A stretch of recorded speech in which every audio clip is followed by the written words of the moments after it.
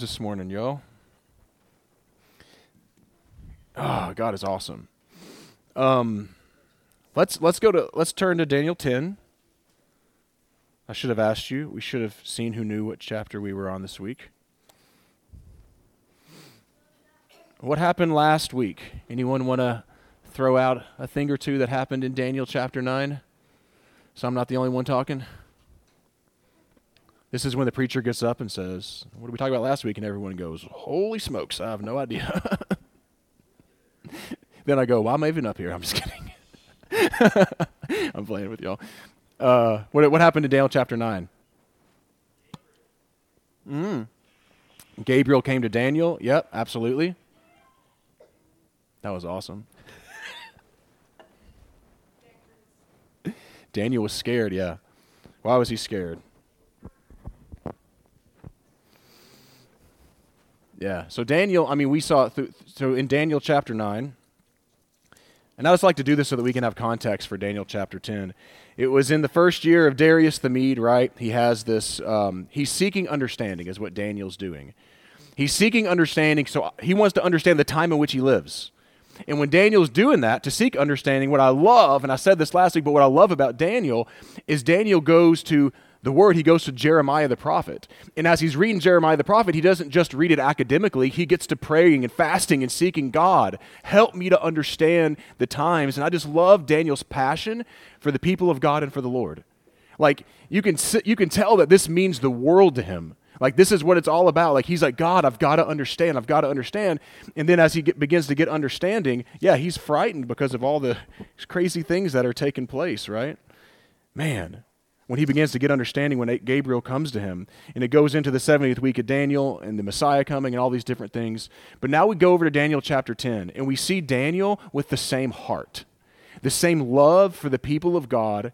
Last week I said, Daniel wasn't, he was exiled when he was a kid. It wasn't even his fault, and he's identifying with the people and saying, God, we repent, Lord God, you're in the right, we're in the wrong, God, Lord, bring restoration, all these things. And he could have been pointing his finger, blaming his daddy and his granddaddy and all these people, and he chooses not to do that.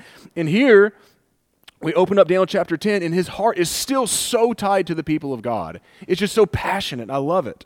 So, chapter 10, verse 1, in the 3rd year of King Cyrus of Persia, a message was revealed to Daniel who was named Belteshazzar. So, the book of Daniel flows so well together, right? We keep going back and I'll keep saying things. Remember the statue. Remember the Babylon, the head of gold. Remember the arms, the silver, right? Medo-Persia. Remember the bear raised up on one side and all these things. Guess what? We heard Darius the Mede. Now we hear Cyrus the Persian, right?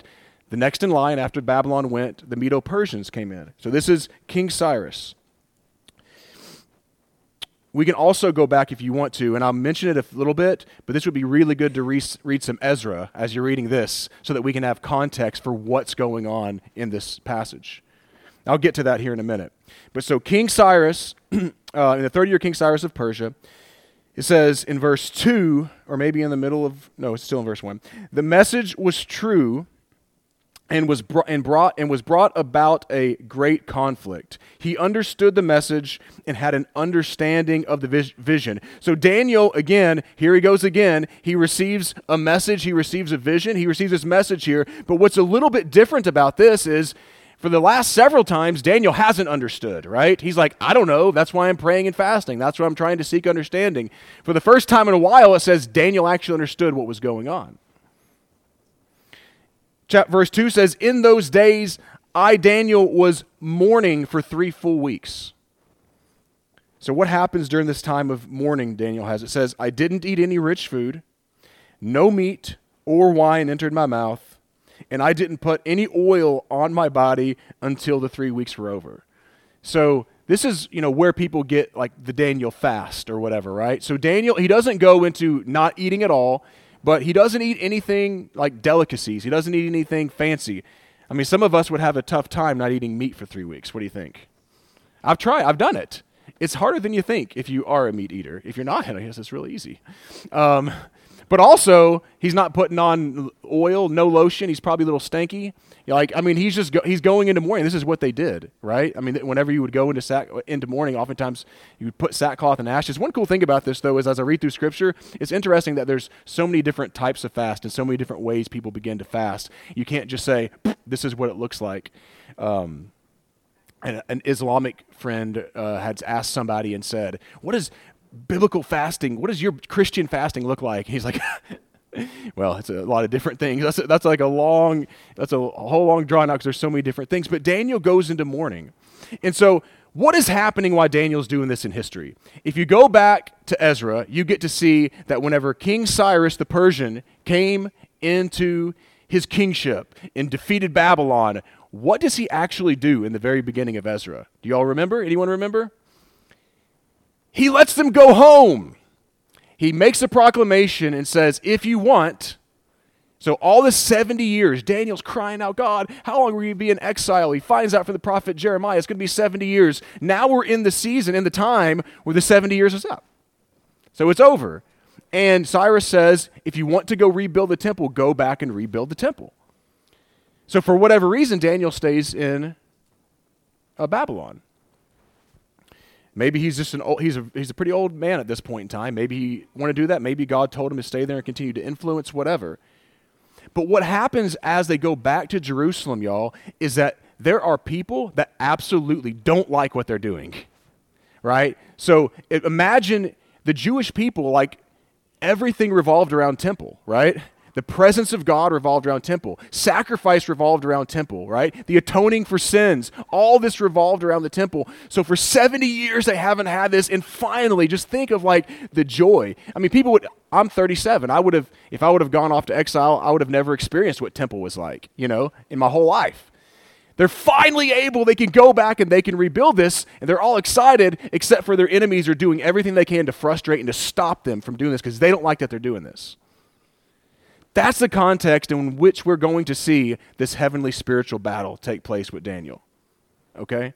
Why was Daniel was mourning, going into mourning for these 21 days. He's trying to seek understanding, but there's this spiritual battle that's taking place. And this is such a good chapter to kind of peel behind and see the spiritual realm and see things that take place that oftentimes maybe we're unaware or we'd rather not think about. But we have to, and we'll talk about it, we have to engage. We have to engage if we want to see cities changed. We have to engage in the spiritual warfare if we want to see our nation and the nations come to the Lord and give him the worship that he deserves. So for 3 weeks, Daniel is praying and fasting and all those things are happening. While this is happening, there's all this battle going on as they're rebuilding the temple. And people are trying to frustrate their plans. Verse 4 says, on the 24th day of the first month, as I was standing on the bank of the great river, the Tigris. So Daniel's standing by the Tigris River. He says, I looked up, and there was a man dressed in linen, with a belt of gold from Uphaz around his waist. His body was like beryl, his face was like the brilliance of lightning, his eyes like flaming torches, his arms and his feet like the gleam of polished bronze, and the sound of his words like the sound of a multitude. So this is a very powerful moment, okay? Some people believe that this was Christ. I would lean towards it's not because of the things that are going to happen here in a little bit, unless another person shows up. But this person ends up being in conflict with the Prince of Persia for 21 days and then needs Michael's help. So I have a hard time believing that Jesus needed that. But maybe I'm wrong. It's still a very amazing. We can know for sure that this is an angelic, some type of a heavenly being, and its being is glorious. Verse 7, only I, Daniel, saw the vision. The men who were with me did not see it, but a great terror fell on them, and they ran and hid. So this actually kind of reminds me of Saul on the road to Damascus. Saul's walking, Jesus encounters him. They're speechless. They don't know what to do, but they don't see what's going on, right? And this is an interesting picture, y'all, because this shows us, again, a peek into the spiritual realm. God had given Daniel a peek into this and was able to see this being, and yet everyone else, though they didn't see it, they felt this presence. It scared them. It terrified them. They ran. And that just makes me think like we have to recognize, and this is not to scare anyone, there's really things going on, Sometimes whenever someone goes, man, I felt like there was someone there. Could have been, right? I'm not saying it is, it could be in your head. In your head. All the 90s kids are like, in your head. Sorry. But seriously, this is real stuff. It's real stuff. So Daniel gets to see this crazy vision. They've run and hid because they're scared, because they sense this presence, this something. They don't know why, but they're terrified and they run and hide. Again, there's spiritual things taking place. The spiritual and the physical are intertwined and they intersect, right? There's not like this, what happens in the spiritual affects the physical, and what happens in the physical and what we're saying and stuff can affect the spiritual. We see this tied in together here. Verse 8 says, I was left alone looking at this great vision. No strength was left in me. My face grew deathly pale and I was powerless. Think about that. Like, put yourself there with Daniel, right? You have no strength in you. Your face is deathly pale because of what you're seeing. You're completely powerless. He says, I heard the words he said, and when I heard them, I fell into a deep sleep with my face to the ground. Like, just collapses in his face to the ground. Suddenly, a hand touched me and set me shaking on my hands and knees. So he's face down. So basically, he is so weak, he gets kind of empowered by this being, but like he's still shaking with his hands and knees on the ground. Like he's barely getting on his hands and knees. Is how powerful this moment is, this encounter. And he says something that I'm sure Daniel loved to hear. He said to me, Daniel, you're a man treasured by God. You're coveted by God. That's what that set means. Like, can you imagine, like, Daniel going through all these things, crying out for the people of God, spending time in prayer and fasting, and finally hearing that confirmation, Daniel, you are treasured, you're coveted. But I love that it's in the context of Daniel being knitted with God's people and Daniel seeking understanding from God. Like, God values, like Daniel, we've already said, Daniel is high, has been high in the kingdom. Daniel has a lot of work to do. Daniel has a lot on his plate. I've said this before, sometimes I feel like we make excuses. I'm just too busy to do these things. No, Daniel was busier than all of us. And yet he found time to seek God for understanding and to have his heart knitted with God's people. And in that context, he's like, Daniel, you're treasured. You care about God. You care about the people of God. And then he says in the middle of that verse, I think it's up in the middle, understand the words that I am saying to you. Stand on your feet, for I have now been sent to you. And after he said this, I stood trembling. So Daniel can finally at this moment get on his feet. But as he's on his feet, he's trembling. This is just powerful.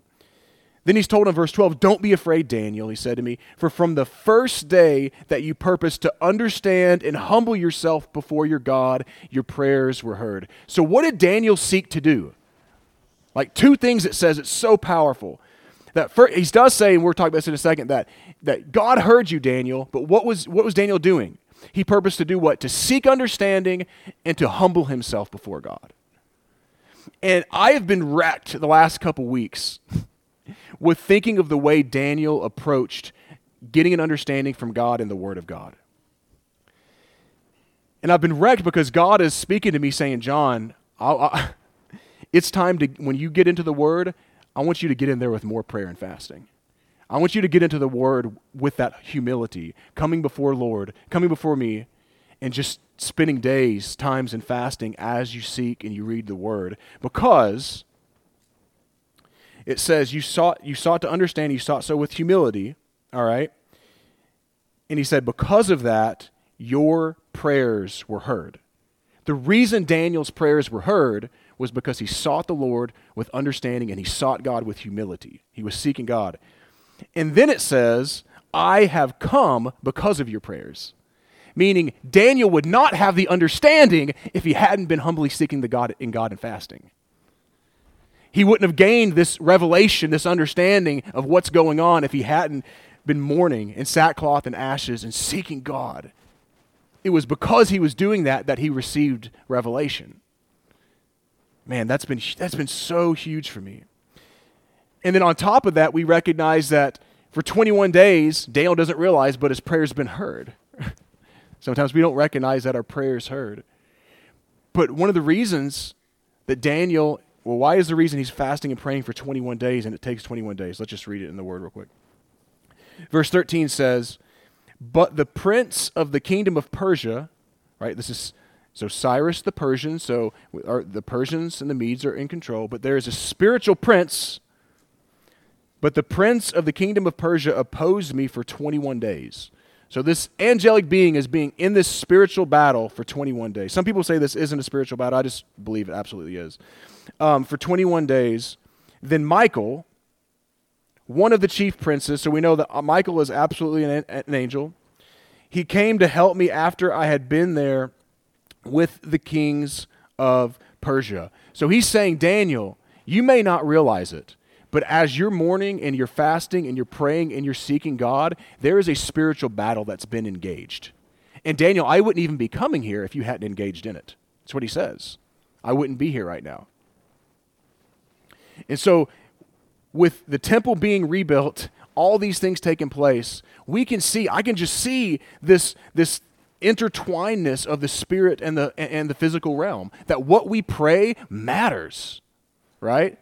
That when God calls us into prayer and calls us into fasting and we do that, it changes things. Sometimes it's easy. Y'all ever feel like, God, Lord, is my prayer doing anything? Mike, we've had those conversations. Yes.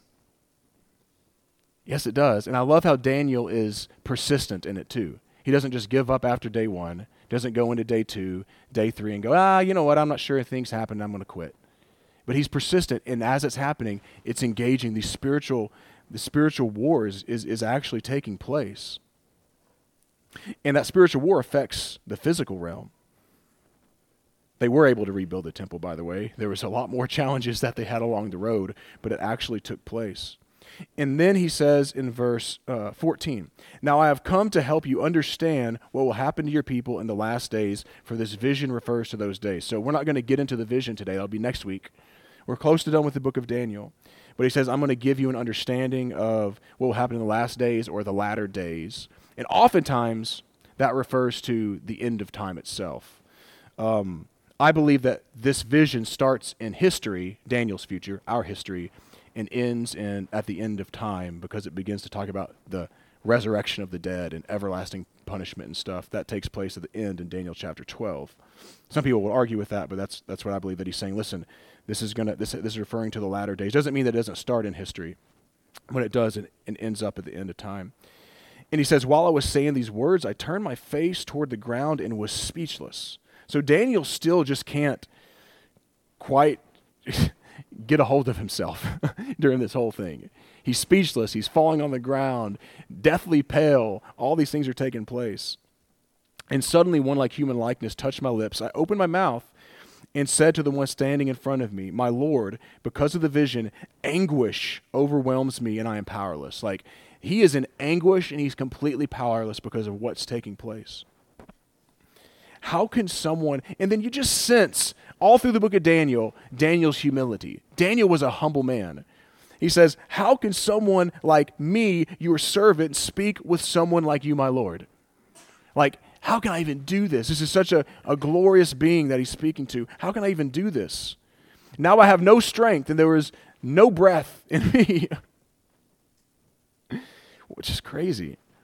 Then one with a human appearance touched me again, strengthened me. He said, don't be afraid, you who are treasured by God. He reiterates what he said before, Daniel. You know what you're going through? God, you are treasured by God. You need to know that. You need to know that right now, Daniel. You sense this spiritual struggle, this battle. You know that your people are trying to rebuild the temple. You know all these things are taking place, but I want you to know that you're on the right path. You're on the right path, Daniel. You're treasured, okay? I love that.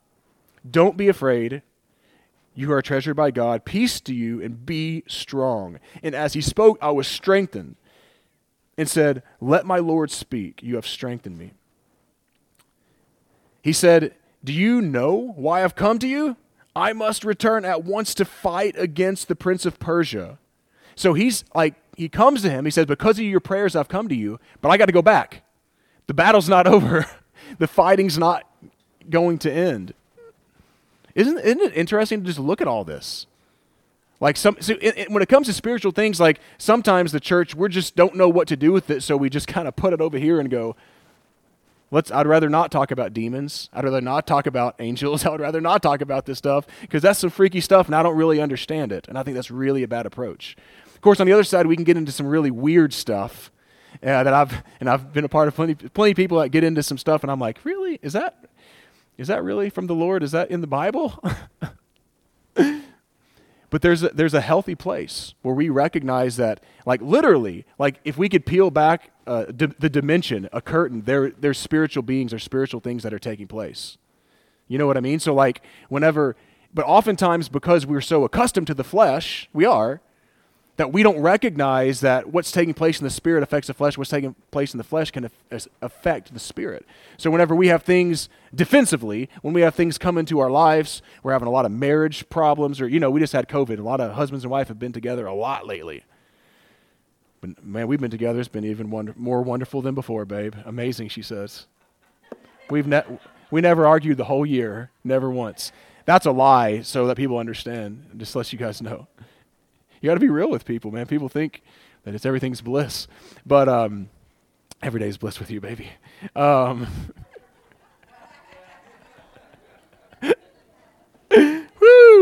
But when we're having these struggles and stuff, we don't recognize there may be spiritual forces like trying to get in and whisper in my ear or, whatever, entice me to do things that I shouldn't do, entice me to anger, entice me to bitterness and all these different things like that, we can just go to, you hear, it could be sickness, it could be a job situation, it could be whatever. And oftentimes our first and only response is, how can I solve this in the flesh? Right? Like that's the thing. It's not that like some of these things can be good, but it's like that's my first and only response rather than recognizing and asking the Lord and seeking, God, what's going on? Is there something spiritual that's taking place here? I need to go to my prayer closet. Maybe I'm just going to spend some days in fasting right now and seek an understanding for what my situation is in my life. That's the defensive mode, which is good, but we also need to talk about offensive mode. And if our goal is to go spread this kingdom of God and go to make disciples of all nations, you ask John King, we better get into some spiritual warfare, into some spiritual fighting. I mean, I've talked to David Watson and I've got a lot lately, or not a lot lately, but several times lately, and his thing is, man, if you want to go make disciples, you better have a prayer team of thousands. Like, you better get that prayer team. And he's helped, the movements have planted over 200,000 churches. But like the number one thing is you better get to praying, because this does not happen unless you are praying and you are serious about prayer. So if we care about our city, if we care about our nation, and we're not serious about prayer, we don't really care about them. We just, it'd be nice if something changed. Like, we've got to become people that are serious about prayer and fasting, and recognizing there are princes over regions. There are spiritual forces over neighborhoods, over bars, over, over our gyms even, that we may not even be aware of. And if we don't engage them, then nothing's going to change. We have to gauge them in the spiritual and in the physical. And again, we can't, on the other side of it, sometimes we can pray, and we never go out. We got to do both. We've got to pray, and as we go out, we begin to engage people. And if, we've met some people recently we think may have some demons and all kinds of stuff, I mean, we've been wrestling with that, Justin, but we've got to engage them. Like, we can't just sit back and just from my prayer closet not say anything. Like, all right, hey, guy, I think you might have something going on. And if we got to bust those babies out, we got to do that. So he says he's going back. And then he says, when I leave, the Prince of Greece will come, which we know that we've been seeing all over, that Greece is going to come. It's interesting, if this is spiritual, that we could recognize that behind kings and kingdoms and empires, there are spiritual forces at play. There is a Prince of Persia. There's a Prince of Greece that's going to come. And the way I look at it, it looks like there's probably be some more spiritual warfare whenever that takes place. But when he leaves, he says the Prince of Greece will come. However, I tell you what is recorded in the book of truth, no one has courage to support me against those princes except Michael, your prince. Isn't that an interesting statement? Like, I'm in this spiritual battle. No one has the courage except for Michael.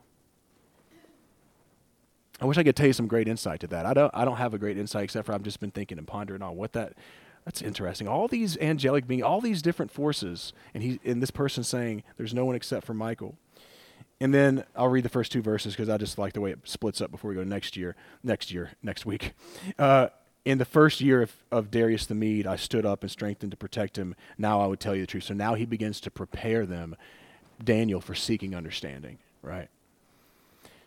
So this is one of the best chapters when it comes to spiritual warfare and thinking through. You know, Paul says we don't wrestle against flesh and blood, against the rulers, I know we've heard this 1,000 times, but in this context, let's think about that, against the rulers, right?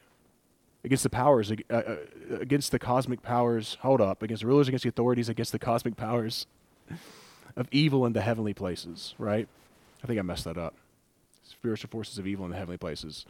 So we understand that even Paul recognizes that there are authorities, that there's spiritual authorities, that there's cosmic powers, that there's all these things that are taking place, and he's telling us, listen, you're not wrestling against in the flesh. What you don't realize is you're really wrestling against these spiritual powers and these spiritual things that are taking place. Isn't that interesting? And so, I mean, the call today, and my call that God is just really speaking to my heart is, it's time to engage like never before. Like, I don't want to just be on the defense. I'm going on the offense. Like, it's time to go. It's time to go and to reach these neighborhoods. We want to reach hookah bars and these things that we're going to. Yes, we go to hookah bars, and it's okay. Some great things are happening. It's been cool, by the way. This last week we went, and the owner they have an Indian wedding for 3 days, and he was told by his dad or something, you know what, you just need to close it up tonight because you just are so busy. Just close it up early. And he said, but I told him, no, my boys are coming. And I was just like, that's so cool, man. I almost want to cry because sometimes I'm like, is anything happening, God? We're going and we're just trying to engage these people and get to know these people. And sometimes things happen, and sometimes things, because we're just trying to build relationships. Disciple making is done relationally. There's just no doubt about it. I've learned that through blood, sweat, and tears, and through mistake after mistake after mistake.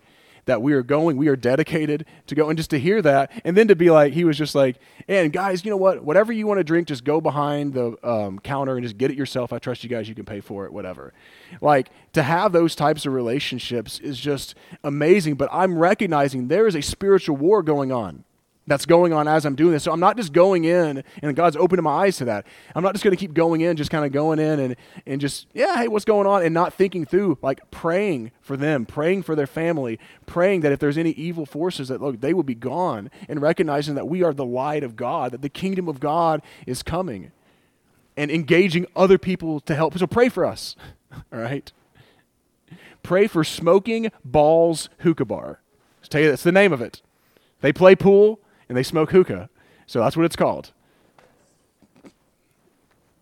Pray for the Indian people in Murfreesboro. We got a chance the owner of that knows the owner of Clay Pit. And so, Ben and I are going over there. Pray for these people. Let's pray, let's engage, and let's see change. Lord, Lord, Lord, Lord, Lord. You are incredible. And God, I thank you so much for showing us in this passage what it looks like behind the curtain, Lord.